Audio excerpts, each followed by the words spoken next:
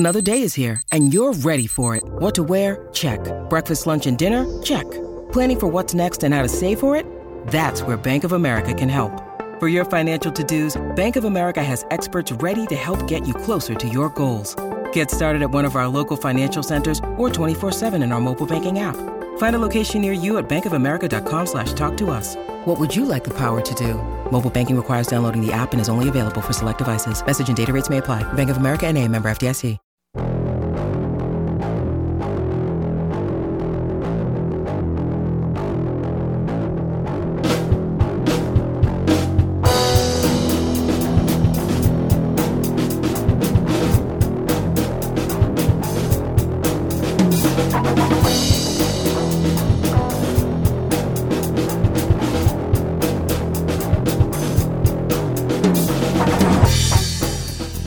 Welcome to The Watching Dead, the officially unofficial podcast for The Walking Dead on AMC. I'm Jim. I am Aaron. And today we're talking about Season 11, Episode 6, titled On the Inside. They're talking about the house. They're talking about... what else could they be talking about? I don't know. Daryl as a mole. Okay. He's working on the he inside. still doesn't feel like he's on the inside. I don't know. There's a scene at the very end of this episode that makes me think he might not be as on the inside as he thinks. Or true. Well, he doesn't even think he is. Yeah, it seems tenuous. There's monkey men crawling around on the inside of walls. Manimals, as I like to call them. They're also womanimals, yeah. So I don't know what to. They're true. Them, but there's Connie's getting all up inside zombie guts. Yeah, she uses that trick to pretty good effect. She got the insides on the outside. That's what it should have been called. On the outside. They need to smear the zombie guts. If you can shield somebody just by standing in front of them, they need to designate somebody the guts guy, right? Like, hey, if it comes down to it, shove us all into a corner, rub guts on yourself, because we don't want to get really gross. That's right. There's no need for all of us to have to do laundry. Come on. Yeah. Right. And the Alexandria laundry system, not as good as you would hope. So, no. I mean, I saw it. It's a fat guy riding a bicycle. And that fat guy's dead, and the bicycle's burned. So. That's true. That was a hilltop. They got they're beating the shit on rocks now. Oh my god. Yep. What'd you think of this? Another Greg Nicotero directorial outing. Yeah. Now that you say that makes a certain amount of sense. I don't dislike it. I think it's a little silly. The concept of a manimal is ridiculous, but no more ridiculous than any other ridiculous thing we've seen on this show. So I let it slide. And that said, I kind of liked it. I get what they're going for here with, Virgil's change of heart as his,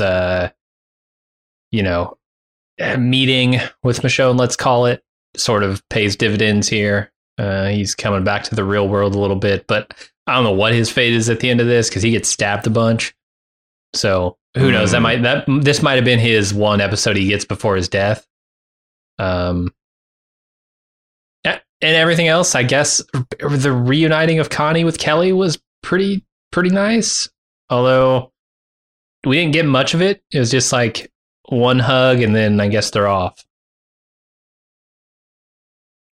Yeah, what are we always saying about The Walking Dead? Like, they either need to get serious about shit or they need to get to Z Nation level. And I felt like this episode with this director, I mean, half of the episode I thought works in kind of, a schlocky, low budget horror movie kind of way. Like some crazy backwoods cannibal family, like some bone tomahawk. The hills have eyes. Yeah. Hills. Yeah.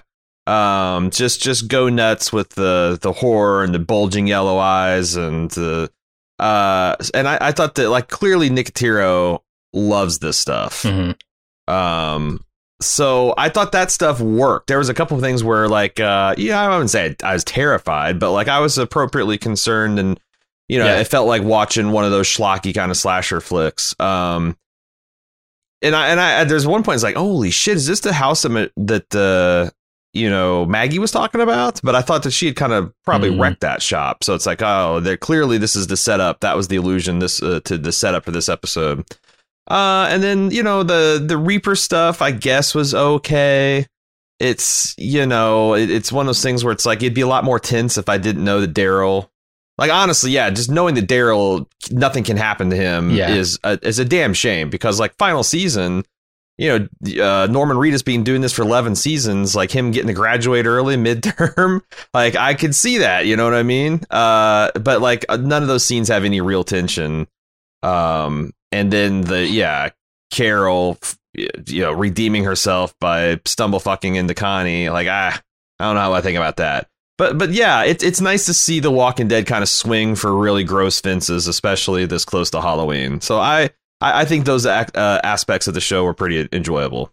Yeah, the haunted house sort of feel that they go for here was both. I don't know. I liked it, and also it felt a little bit weird in this context with the manimals running around. You wouldn't necessarily think that they would have rigged an entire house to be like, I don't know, Saw level, like booby traps, and it felt like a scary movie, and I don't mean any scary movie. I mean Scary Movie, the series, where like there's a ghost in this house or something, and it's doing strange things. It felt a little more organized, I guess, than I would think Manimals would be. Yeah, that's the thing. It's like these guys out in the woods, like setting kind of improvised traps and stuff, would make maybe a little bit more sense. But yeah, they're so far gone. They're just essentially, Gollum at this point. I don't understand. None of their tactics seemed all that sophisticated, but they're able to make sliding passages, or I guess they probably inherited like a Winchester house or something, right? It's like, yeah. So like that's the thing. It's like, there's a lot of questions about these people's existence and how they survive given their location and all that kind of stuff. The episode is never going to give us any of those answers, because all they care about is the horror house aspect of it, which worked well. Like I said, in isolation, yeah. Like if this was a Halloween episode of The Walking Dead, who gives a shit? It's nice. And I like what they're doing with Connie being, extremely tired and wanting to get home and being afraid. Like the thing that made this work for me is the fear of the Whisperers, right? Without that, I'm like, well, Connie, just fucking sleep. You're in this house, you got somebody there to stand guard, just sleep. But she's scared to death of the Whisperer. She's just been through this very traumatic experience. I get it.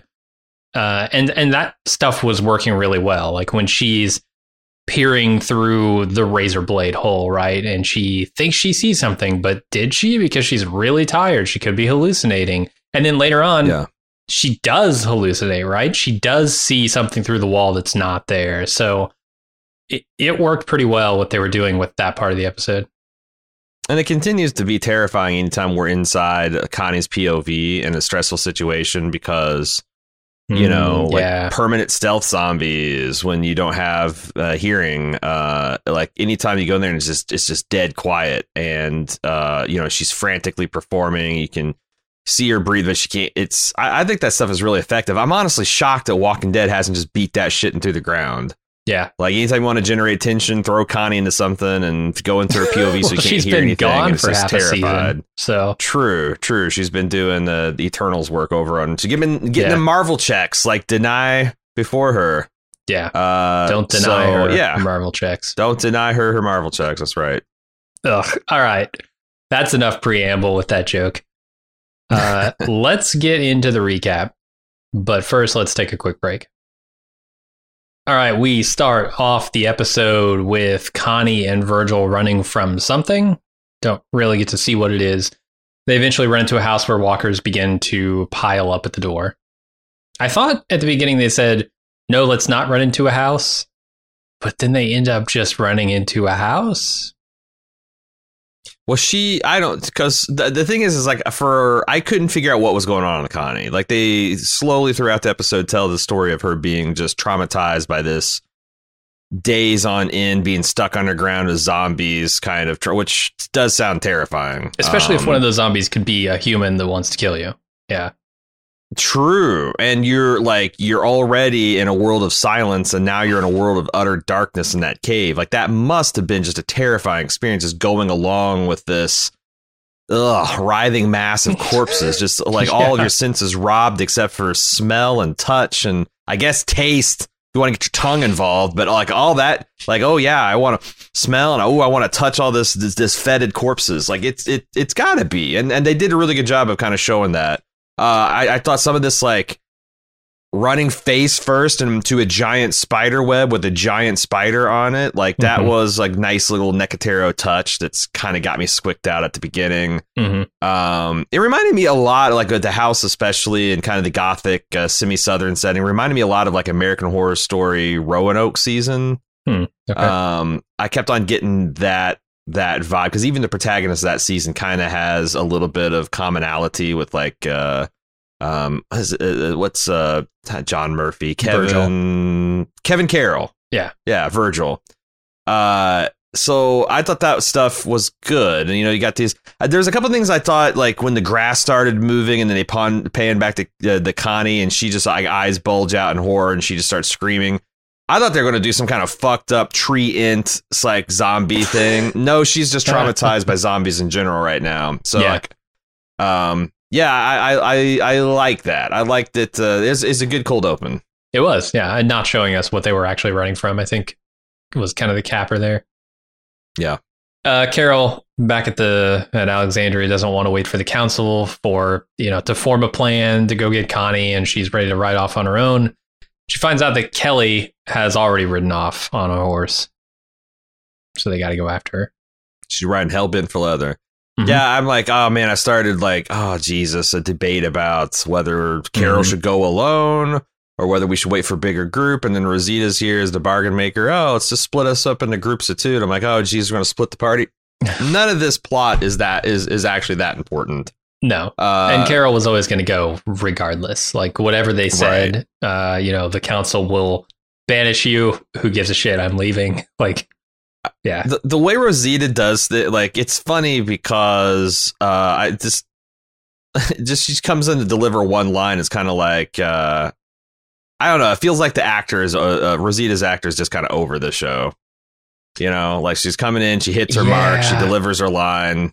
Why not both? And then gets off. Like, there's a certain kind of anything. So why wouldn't she be like? Yeah, she started to get some stuff when you had Sadiq and you had Dante and you had the baby and you had but like all that shit kind of like Gabriel just took over and the only thing she's got to do is kind of huff and puff that she isn't able to go out on the hunting parties as much anymore. Yep. I don't know. I feel like it's getting some final seasonitis on some of these folks that haven't gotten maybe the best, juiciest roles to sink their teeth into. For sure.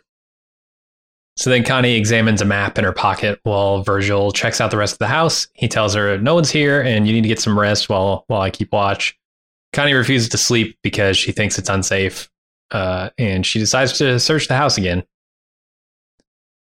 Yeah, like this at this point, they did a pretty good job of being, oh, this is what's going on with Connie, with the like jump flashbacks to like being, just jump scares of a few frames of writhing hordes of zombies. This house, though, assuming we're still in the DC suburbs, I don't know what kind of gothic horror hunting lodge cabin we've got going on here that has all these moose heads, but also has all these like 18th, 19th century portraits of, there's a lot of like hints of opulence, but it's ran down, but it's been in design. I don't know where the hell you find a house like this in the DC metro area, but there you go. Maybe the Manimals redecorated. What is up with this map? Where did she get it? I have no idea. I felt like this wasn't explained. I'm sure why they showed it because I don't know where it came from, who gave it to her, etc. Yeah, if we're supposed to remember this map from a previous episode, I definitely don't. No. Is this something she could have like made from memory to try and get home? But then why? Why write it down if it's coming from your memory anyway?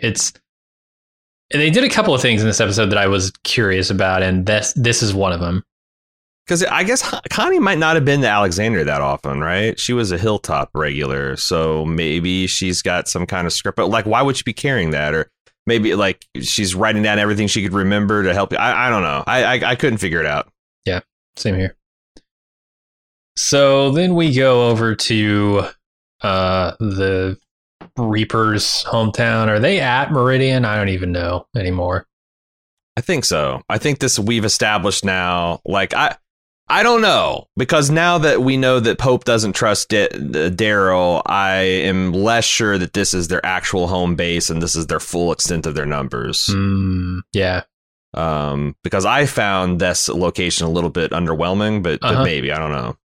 All right. Anyway, we're over there. Maggie's dude's being tortured by Pope's dude. Carver, I guess is his name. Pope invites Daryl to get in on the torture, so he does, and Daryl has to cut off the guy's finger. But he manages to get Maggie's location, let's put that in quotes here, out of him. And then Pope sends Leah, Daryl, and Carver to scout it out. Actually, he sends a few other people too. That's who he says is going. Yeah. I don't know. I'm not sure how I feel about this. Like, Daryl's done some pretty rough shit, like, you know, when he says I've done worse, maybe not to a friend, but like, yeah, we've seen Daryl torture people before, we've seen Daryl execute people before, but it is I'm not sure what they're going. Like, the guy, he's basically saying, go ahead and give up Maggie to save yourself, because I'll be here and I won't let anything bad happen to Maggie. This guy doesn't know Maggie or doesn't know Daryl that well, and probably his capabilities. Maybe, you know, Maggie's told him on the way to this thing, the legend of Daryl killing the tank 1v1. I don't know, but like, this seemed like a lot of confidence to place in oneself, that you can single-handedly protect this guy. And like, I don't know, Frost just gets killed at the end of this no matter what happens. Like, unless Daryl's plan was, I'm going to go to this location, hope that Maggie and the full group is there, jump these guys at half strength, and if that's the plan fucking failed, dude. Mm-hmm. So I feel like Frost is going to die. I honestly don't. I know that Daryl won't die. That's the only thing, because like, I would be on pins and fucking needles, because this Pope guy seems real scary and it's a scary situation. I wish I didn't know that Daryl was going to survive no matter what. Yeah, I guess it's the best shot he's got, though, right? Like, what else is he going to do? If he doesn't give up any information, then he's killed. If he gives up Maggie's location, then he's a traitor, a Judas, if you will. Yeah, he doesn't have a lot of good options here, so trusting Daryl is probably the best option he has. And on the first time through, I thought with this guy with Carver, which is funny. The guy is carving pieces, you know, wanting to carve pieces off of people. His name's Carver. He was being pretty defiant of Daryl for no good reason. And I thought that kind of shocking, you know, with them baptizing him by fire and like bringing him into the congregation in the 2 episodes ago, that Carver's kind of like open defiance. I'm like, what part of the squad is unclear on him joining the Brotherhood aspect of it? And why is Pope cool with this? I guess it's because Pope never fully trusted the guy, but I don't know. There's wheels within wheels. It blew my mind when they revealed that Leah actually didn't know that she was going to be tested in the fire room. Like, this guy's playing all kinds of games, and it doesn't make a lot of sense to me. So yeah, hopefully it'll make more sense as we learn more. I do think they did a better job this time of having Daryl pass information in plain view to this guy, to Frost.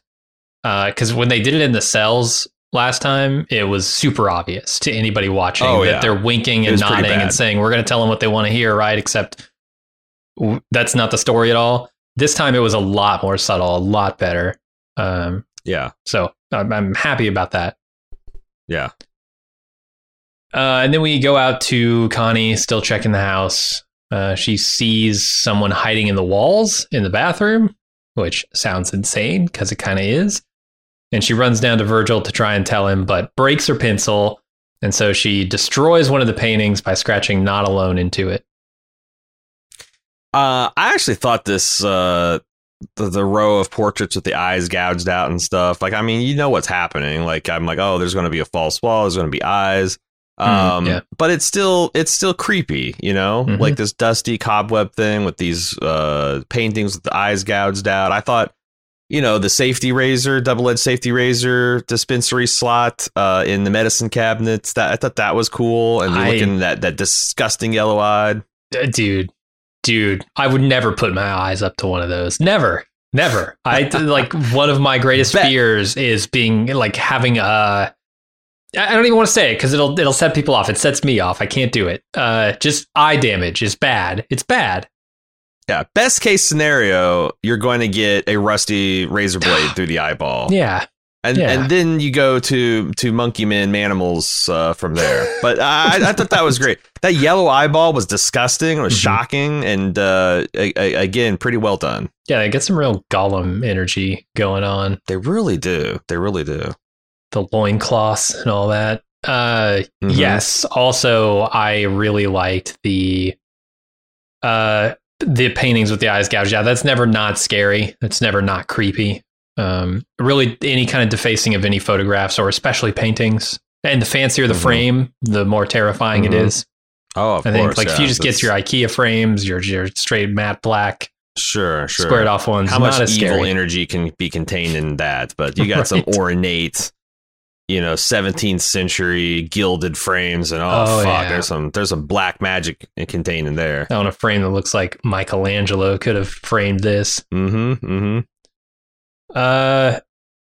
then we go. Did you know that those things were real? Those we don't see them anymore now because we all either use electric razor or some kind of 7-bladed monstrosity from Bic. Yeah. But like those that used to be everyone, your grandpa, probably your dad, if you're listening to this, used to shave with one of those double-edged safety razors where it's like, it's about an inch long, it's sharp on both sides, it's really thin, and they're hideously sharp. Like it's very unsafe to handle them. So a lot of times you would collect a whole bunch of them and then, put them in a container and then dispose of that. So your trash man doesn't cut his fucking fingers or he's getting. So like almost it was a ubiquitous feature in homes from 50, 60 years ago to, have a little slot where you could just slide those things in when they went dull. So I thought that was pretty cool. I always wondered how you get them out, or do you just fill your wall with razor blades? See, that's the thing. Is like I don't think they just go into some void in the wall. There was always you could retrieve like a box. They'd all slide, and you'd slide out a box from that thing, and then you could empty it, or you could throw the whole container away or whatever.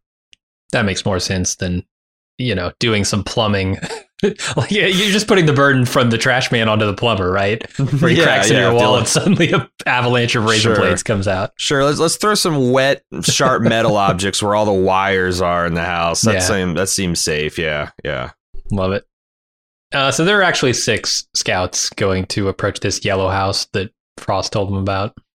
And they're coordinating their approach. Daryl's able to signal Maggie inside the one of the houses by shaking the down power lines before they breach.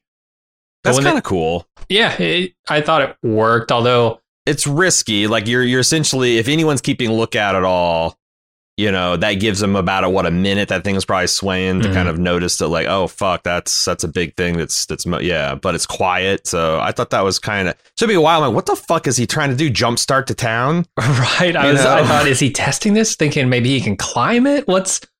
He's gonna start doing some CrossFit shit. Just grab 2 of the cables and just start doing sine waves with them back. But like, yeah, it's like, oh. And then when it was from Maggie's perspective, I'm like, yeah.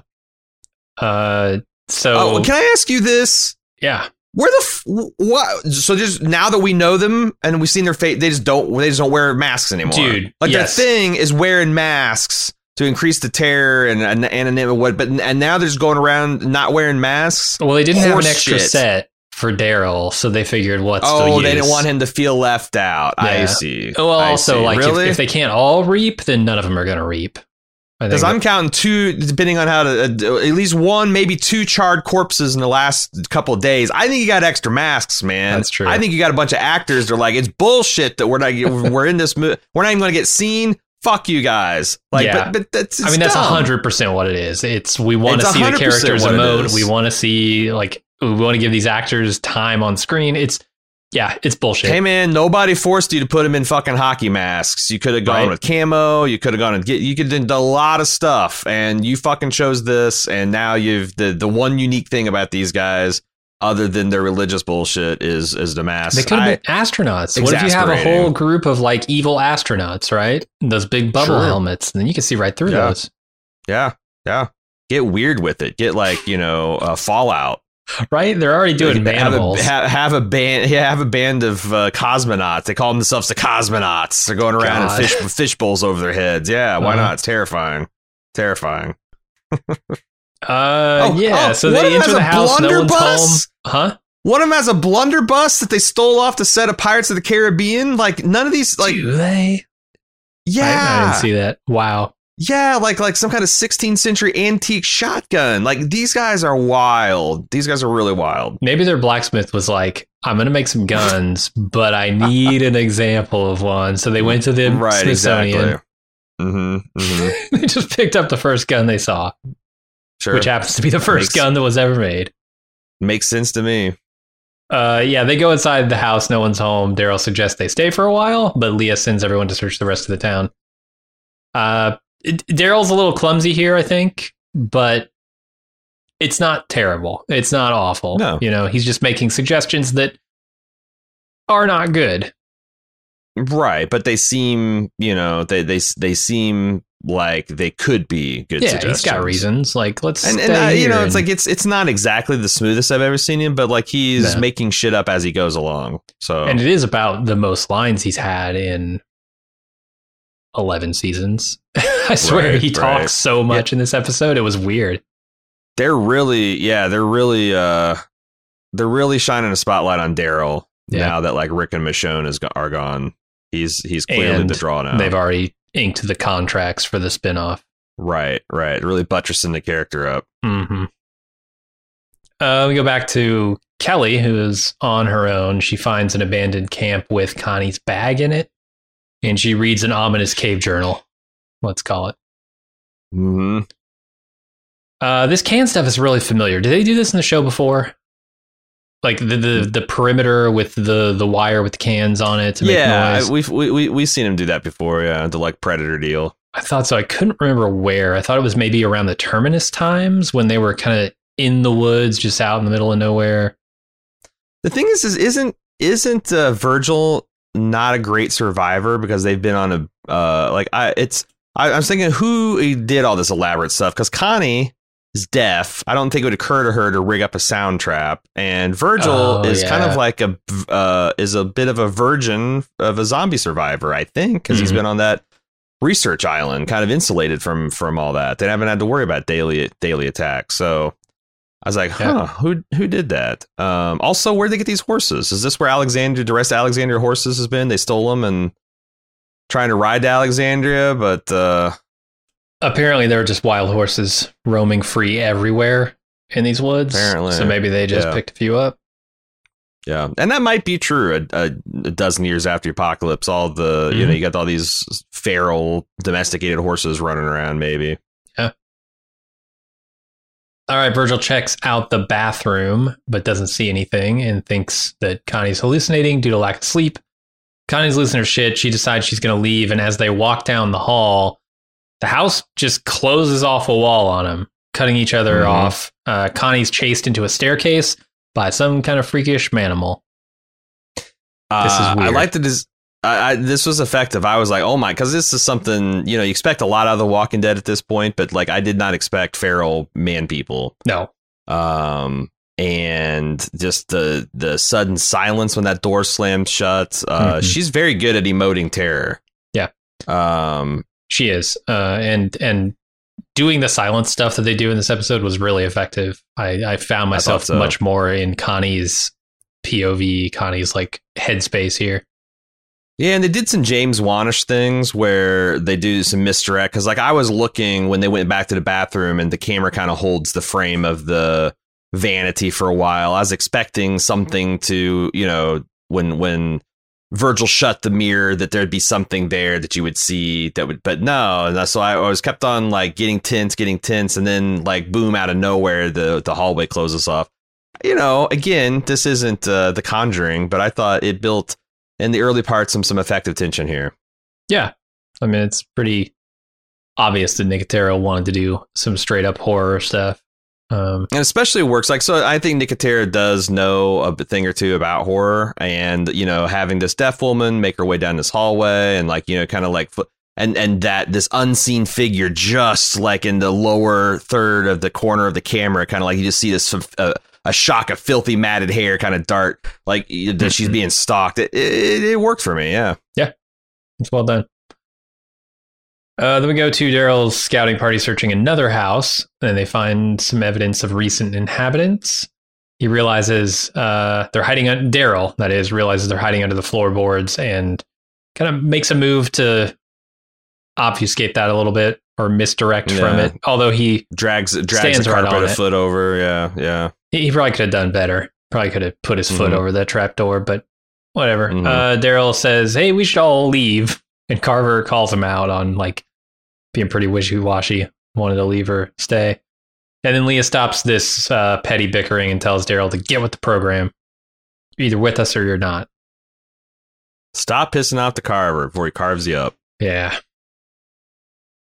Next up, Carol, Magna, and Rosita catch up with Kelly. She shows them what she found, and Kelly's worried as they all move off to find Connie.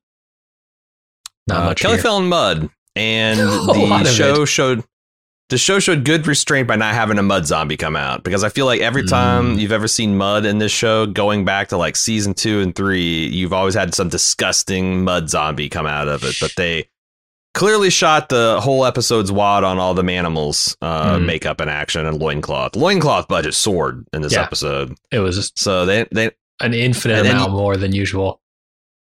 Yeah, and you know, Greg was like, "I need my mud zombie. And Kang's like, oh, well, here's the spreadsheet, man. You got this gross yellow eyeball, and you got the mud zombie. You got to cut one." He's like, "Oh, fine, I'll take the razor blade slot eyeball." Jesus, but he wanted a mud zombie. Oh yeah, lives for the mud zombies. She told him, "Look, if we give you the mud zombie, we got to cut, 10 dudes from the Power Ranger director's episode later in the season. We just can't do it, man. We're giving up too much."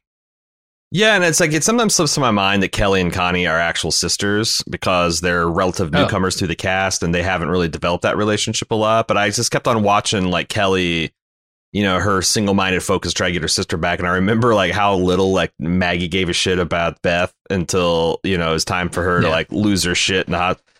I just thought, I don't know, like it's nice. It's nice to see siblings care for each other and maybe take stupid risks for each other. And even though we haven't known these characters very long, it pays off. It pays off really nice at the end. Oh yeah, I mean, they certainly picked the two of the new characters to do this with that I would actually give a shit about. Because if they tried to pull this stuff with Magna and Yumiko, I would have been like, yeah, whatever. These people are like the only ones that have not been on my shit list whatsoever. Right. Like of the new people. Maybe Professor. Yeah, Luke started off kind of on the shit list just because he was a dip. Yeah, but kind of. Yeah, but I thought I thought they did. And you know, that's the thing. It's like if as was reported last week in the feedback section, if Connie has kind of gone missing because they were in real life filming the Eternals for Marvel. You know, this is an effective way to put the character in the refrigerator, right? Mm-hmm. And you know, give a new piece of texture as PTSD. You know, you've already got the relationship between Kelly and Connie to kind of work with. I think they've, you know, a tough set of cards got dealt to them, and they played them pretty well in this aspect of the plot. Yeah, I'm excited to see the haunted house scene, like the haunted house episode where Kingdom is reunited with Oceanside, because they've been away from Oceanside for so long. I feel like they're just waiting for the episode where they can have the Manimals attack Oceanside. Mm-hmm. It's not going to happen. Oceanside Manimals. That's where Oceanside gets stuck in a house, a haunted house, and has to fight its way out. Because it's the only reason I can see them putting it in the fridge for so long. A haunted, it wouldn't be a haunted house, it'd be a haunted tiki stand. Haunted Snoke, a haunted surfboard rental. Yes. But those aren't very big, so It won't be a very long episode. That'll be a mini-sode. But it's got more, but they're still doing all the inside wall stuff. So it's like it's a lot bigger than it looks on the outside because you got all those twists and turns. Surfboards shutting off hallways instead of walls. Right. Walls made out of bamboo. The Manimal stops trying to break down the door, and Connie heads to the basement, which is full of human bones. And the place starts shaking, so Connie climbs into the air vents and then into the walls from there. I don't really know how that works. I guess the whole system here just runs through the walls of this house. I guess, man. I don't know. Nakatini, the Manimals have modified Plaza does not have a thing on this house, man. No. You could almost ride a horse through the cold air return system of this place. For sure. Also, like, these Manimals are smart enough to like set traps and like partition the house, but they don't seem to know the layout. It takes them like 15 minutes to like, oh fuck, she went in this vent. I have no idea where it goes, or I don't even like. I was expecting a tense chase of like her through the vents by this man, because like, why wouldn't he? Was like right there at the staircase. Yeah. Why wouldn't he come down there, see the grate is gone, and just like bound up there and jump through? I don't know, but like. Every little subterfuge in this house just befuddled the fuck out of these Manimals. Gave them 5-10 minutes of exposition and getting back together and be able to reset and formulate plans is nice. It's nice that they really like, fuck, I lost the keys. I slid this panel shut and damn it, Tony, I thought you had the key. Yeah, no. No, this is the Manimal that like cleans the bathrooms. This Manimal had nothing to do with the construction of the house. It was all the others who were out doing whatever they were doing, I guess, foraging, searching for food, hunting. Yeah. And I thought it's like, it does a good job. Like it just constantly trigger like the claustrophobic nature and the dark nature of these tunnels and side passages, tripping her cave PTSD zombie. They keep on going back to that. It's very maze-like too. I couldn't really get my bearings in this house. It seemed like every passage was brand new and I never understood. Felt like there's a lot of magical geography, kind of like AKA a la The Shining, or the was it the Haunting of Hill House or whatever? What the fuck was that thing? It was out on Netflix like 2-3 years ago, like where they had some of that unreal, like this corridor usually opens here, but now it's doing that. It's pretty cool. I even like the way that the Manimals are, kind of running on their knuckles, going hungry. Like like if they catch you, they're gonna eat you, man. And they're not zombies; they're people. It's gonna be gross. So Virgil's pursued by a Manimal, and Connie sees him struggling through the walls. She gets his attention and almost gets a knife in the face in return. And then this Manimal sneaks up on Virgil and attacks him. Connie distracts Manimal long enough for Virgil to stab him, and then Virgil comes after her, starts stabbing through the walls, and almost gets her, but Connie rips through and he stops stabbing. Yeah, he pulls her through the plaster. Yeah. I thought that was effective too. Like, Connie's on the other side of the wall. Obviously, Virgil's freaking out. She had already told him, hey, there's shit in the walls that's trying to kill me. Yep. So he stabs it. He tries to stab it. Her being helpless to do anything but watch like this menacing guy kind of raise up from the floor and grab, like, it's pretty good. It's pretty good. Like I said, this the best parts of this episode felt like a 10 or 15 minute short horror festival, like submission, like something like, a better than average short horror festival little reel. Is it weird to you that Connie never talks? Because Connie's deaf, she can speak. Has she always been deaf? Because if she's deaf since birth, she might not be very intelligible. But especially if she doesn't talk a lot. Maybe there's something I forget because I remember, I don't want to say something because I remember asserting like, I don't think sudden adult deafness actually happens. And then it turns out I had my head up my ass because Angel Theory, the person's playing Kelly, actually did, this is something real life she's going through right now. And I guess there's like different like head traumas and fevers and other things like that can make you go suddenly deaf.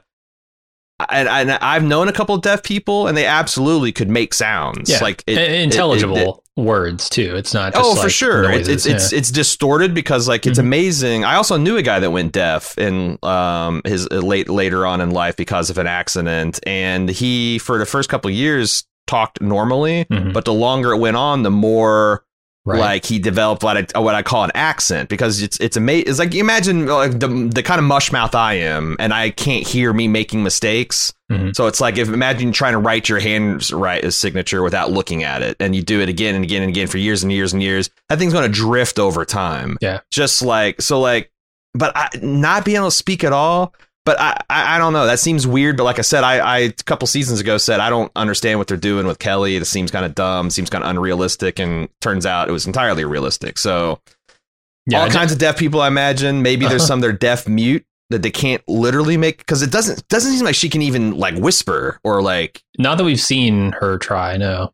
Yeah, I've never even seen her like cry or like, you know, make noise when she's like crying or in pain. So yeah. And I don't know enough about her history, or if they've told us, I don't remember, to know if she was deaf since birth or if this is a more recent phenomenon. Sure. But yeah, I was just thinking, man, it feels like she's pretty helpless here to warn him about the manimal behind him. Right. Where she could just shout like behind you or look out or something. or anything. Just make any kind of recognizable. It's me. Yeah. Yeah. Any kind of recognizable people noises, you know. Seems like she's incapable though. Yeah.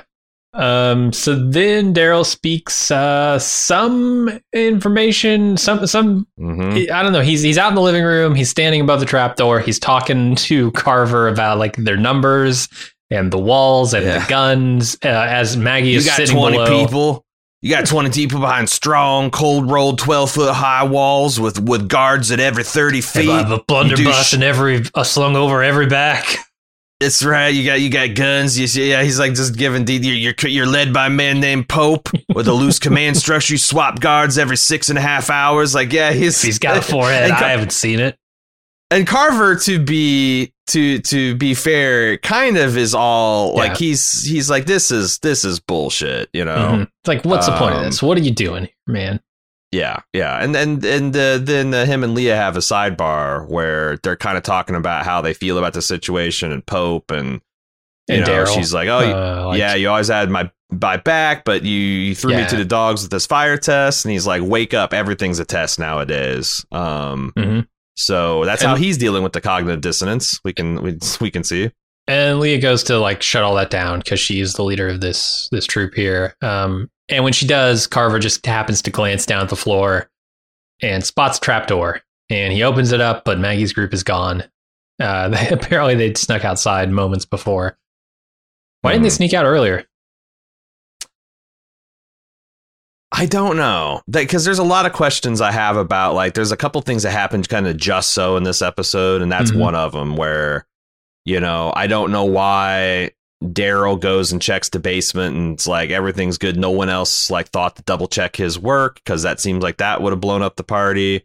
And like what Carver said, like, you know, everything's a test, and if you trust this guy, you're gonna fail. And that's the stakes for Leah here. Because like if Daryl goes down for being an inside man, it seems likely he will. Then she's going to go down with him probably.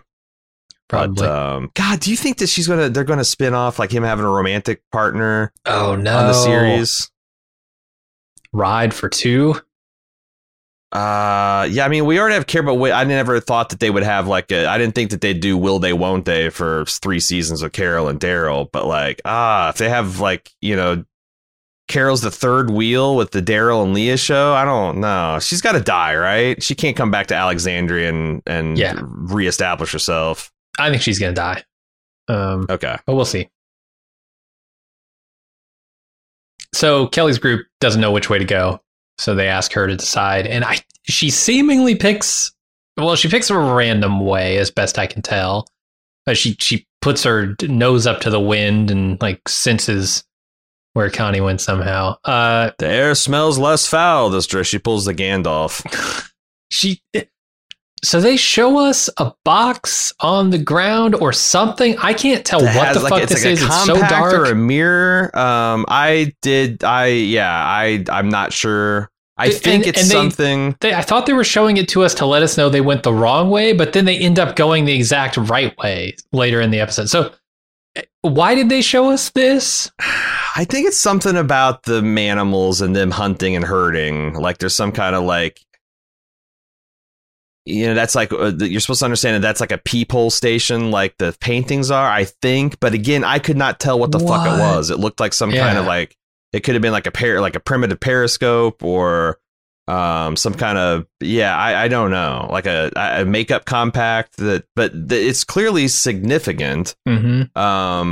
And it's like the second time in a week where they've done something like where we had the 12 ice cream cone lady, mugging at, like, there's clearly significance here that I don't know. Is this the real Stephanie? Now, I don't know. Isn't that so? Yeah. Send me spoilers, by the way. Well, we talked about this. If you listen to our podcast, our feedback podcast for last week, Yeah. I don't know. I'm not sure that this isn't going to be something that is important in the next episode, because obviously you're supposed to notice the thing going on with the ice cream cone girl and like, oh, I wonder what's up with that. But there was no answers in that episode. Yeah, I watched this episode twice, and it's like on the I was no clearer. So okay, I wasn't either. Virgil gives Connie his knife and tells her to keep going no matter what happens to him. She says, "Nah, we're leaving together." A whole bunch of stuff, togetherness. Virgil, tells Connie about his crazy days on the island, how Michonne saved him, and he wants to pass that on to her. But she's like, "No, we're getting out together." More manimals show up at the house. Apparently there's a whole pack of them. They attack Virgil. They stab him a bunch. Connie drags his ass into a corner and uses the guts trick to hide herself and him from a flood of walkers that she lets in by opening the front door. The manimals, I thought, were all eaten by the walkers, but they're not.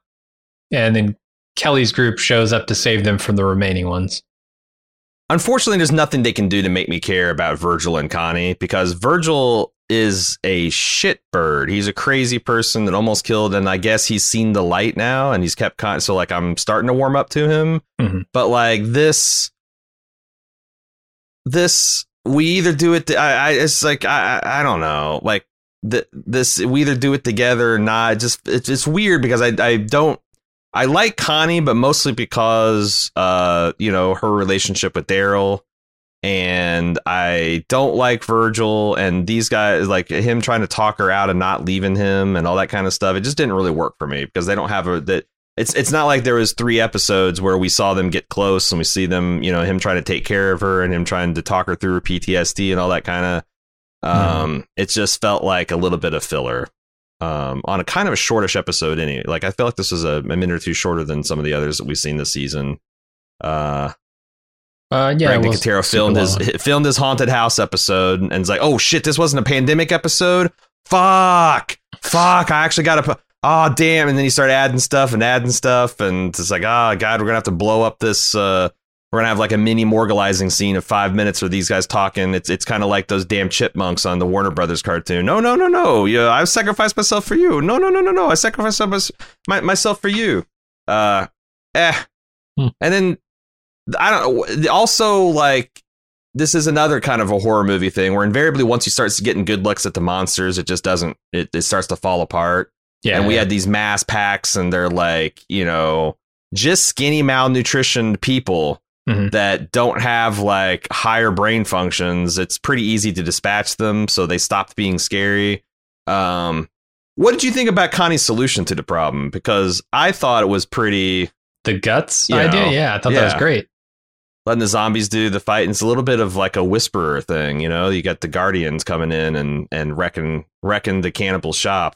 Yeah, especially because they set this up at the beginning, right? Like with her coming in this house and leaning against the door to try and keep all these walkers out that are piling up at the door. We know there are a bunch of walkers roaming around out there. And with all this commotion, a bunch of manimals screaming and shit, they're probably trying to get in the door. So yeah, I thought it worked really well. Yeah, it's just a damn shame because all that stuff that they gave Virgil to do and say just is like, this is like the 6th version of this kind of speech we've seen on the show. Right. So, and like him and Michonne was kind of barely developed. I know that felt kind of weird. Him like, nah, I'm still staying here, and then change. It's just a weird character, and that stuff didn't work. So, yeah, I'm mostly with you. Do you think Kevin?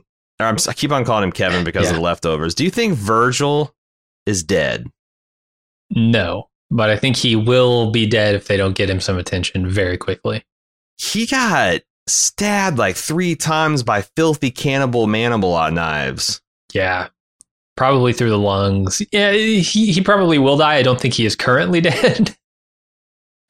Let me ask you another question. How many degenerate teenagers freeze framed on these attacks trying to see some wool manimal titty? Oh, there are better places, kids. Let me tell you. I get it, but like I think the answer, the number's not 0, and also, guys, come on, you're down bad if you're doing this. Like, come on, this is the shit I was doing in the 90s when pornography took about an hour and a half to download a JPEG. So 100%, we've got better than this now. Come on, you can do better, kids. Yeah, but as soon as I saw that the wool animals were running around topless, I'm like, Jesus, there's some real hard up 13-year-old trying to freeze frame AMC titties. And you know they're not going to give it to you. You know they're not. They're wearing pasties if you even get a shot. Yep. If you penetrate the matted hair and the shrouded darkness, you're going to get pasty. 100% guaranteed. Sure. AMC's not going to. You know, they'll not pay writers, and they'll drive a show into the ground. But one thing they will not do is let you see a little bit of titty. Yeah, they spent $8 million it's CGing out the nipples of the woman animals. Pasty, the CG and pasty budget for Walker nipples. It's a lot. But this, just to wrap it up, this is what I'm talking about. This is like the Z Nation shit. I can't find fault for it because this is exactly what we've told them to do. Like, if you get to a point where you can't tell a compelling story, just fucking go gonzo, man. And this action where everyone's eating everyone and everyone's getting torn apart, and like, oh, maybe some of these animals get away because they're going to climb up. No, they just jump back down. And I'm pretty sure like we're never going to see these manimals again. I did love that. These are one-shot manimals. The classic, pull out the guts, pull out the intestines, play with them for a little bit while you're chewing on them. That kind of stuff. That's the kind of zombie work that really gets me going. Nicotero is great at that. Yeah. And I also really liked the reunion time. I thought the two sisters did a really good job of showing how genuinely, like, how kind of amazing this is, like in a literal miraculous kind of way. Like, that probably Kelly, because like everyone has been telling her, like, God, Carol's filling your head full of lies. Like, this is false hope. You got to give up. You got to move on. And she never did. And even she probably felt foolish during some of this time. And just, also like the growing dread of like, oh, my God, I'm so close. What if I don't get there in time? Because they're clearly being followed. They're being tracked. That notepad, that journal that they found of Connie's, like, really, really sold us on the atmosphere of the cave and of her paranoia and all that kind of stuff. And I thought, they did a great job of showing two sisters through against all odds coming together and embracing. It was a nice moment. All right, finally, Carver, Leah, Daryl, and crew return and tell Pope that they got away. Sorry, couldn't catch him. Pope's not mad because while they were out, he was interrogating Maggie's dude, and he says he got everything he needed out of him. And apparently he's a walker now. And that seems real bad for Daryl, especially as Pope and Carver walk off, looking back at him and laughing. And, is this real? Is this meant to just induce paranoia, or is there some real shit that he found out about Daryl that he's going to wait to spring as a trap? There's no way of knowing. Right. But it's funny, these guys doing this mean girl shit where they're walking around, they're looking back over their shoulder, whispering each other's ears, like, oh, look at his fucking hair. It's so ridiculous, right? Can you believe his vest? Oh my God, his wings don't even match. Oh my God, he can't sit with us at the lunch table, right? No fucking way. It's fun. I mean, I don't know, because it's a great plan, because if you got nothing, the test, everything's a test, right? Testing Daryl's loyalty. Like, if he runs off in the middle of the night, then he knows, right? Yeah. I think it's kind of like Pope has got a little bit of a brilliance to him. And I just wish that I didn't know that Daryl is 100% ultra safe. because I would have genuine. Can you imagine us being like genuine stressed out about like what if Norman Reedus dies at the mid-season mark or the 1/3 season mark or something? Unfortunately, that's not going to happen. Yeah. But maybe Leah, like he. I could see that being an interesting character note that like he doesn't fall in love with anybody. He finally falls in love with somebody. There's this complicated relationship back and forth. She's in a weird cult, and then he ends up getting her killed. That's kind of interesting, but I have no read on whether Pope is fishing or he's got something. Do you got a read on this? I don't. I think, like you said, there's no real way to know here.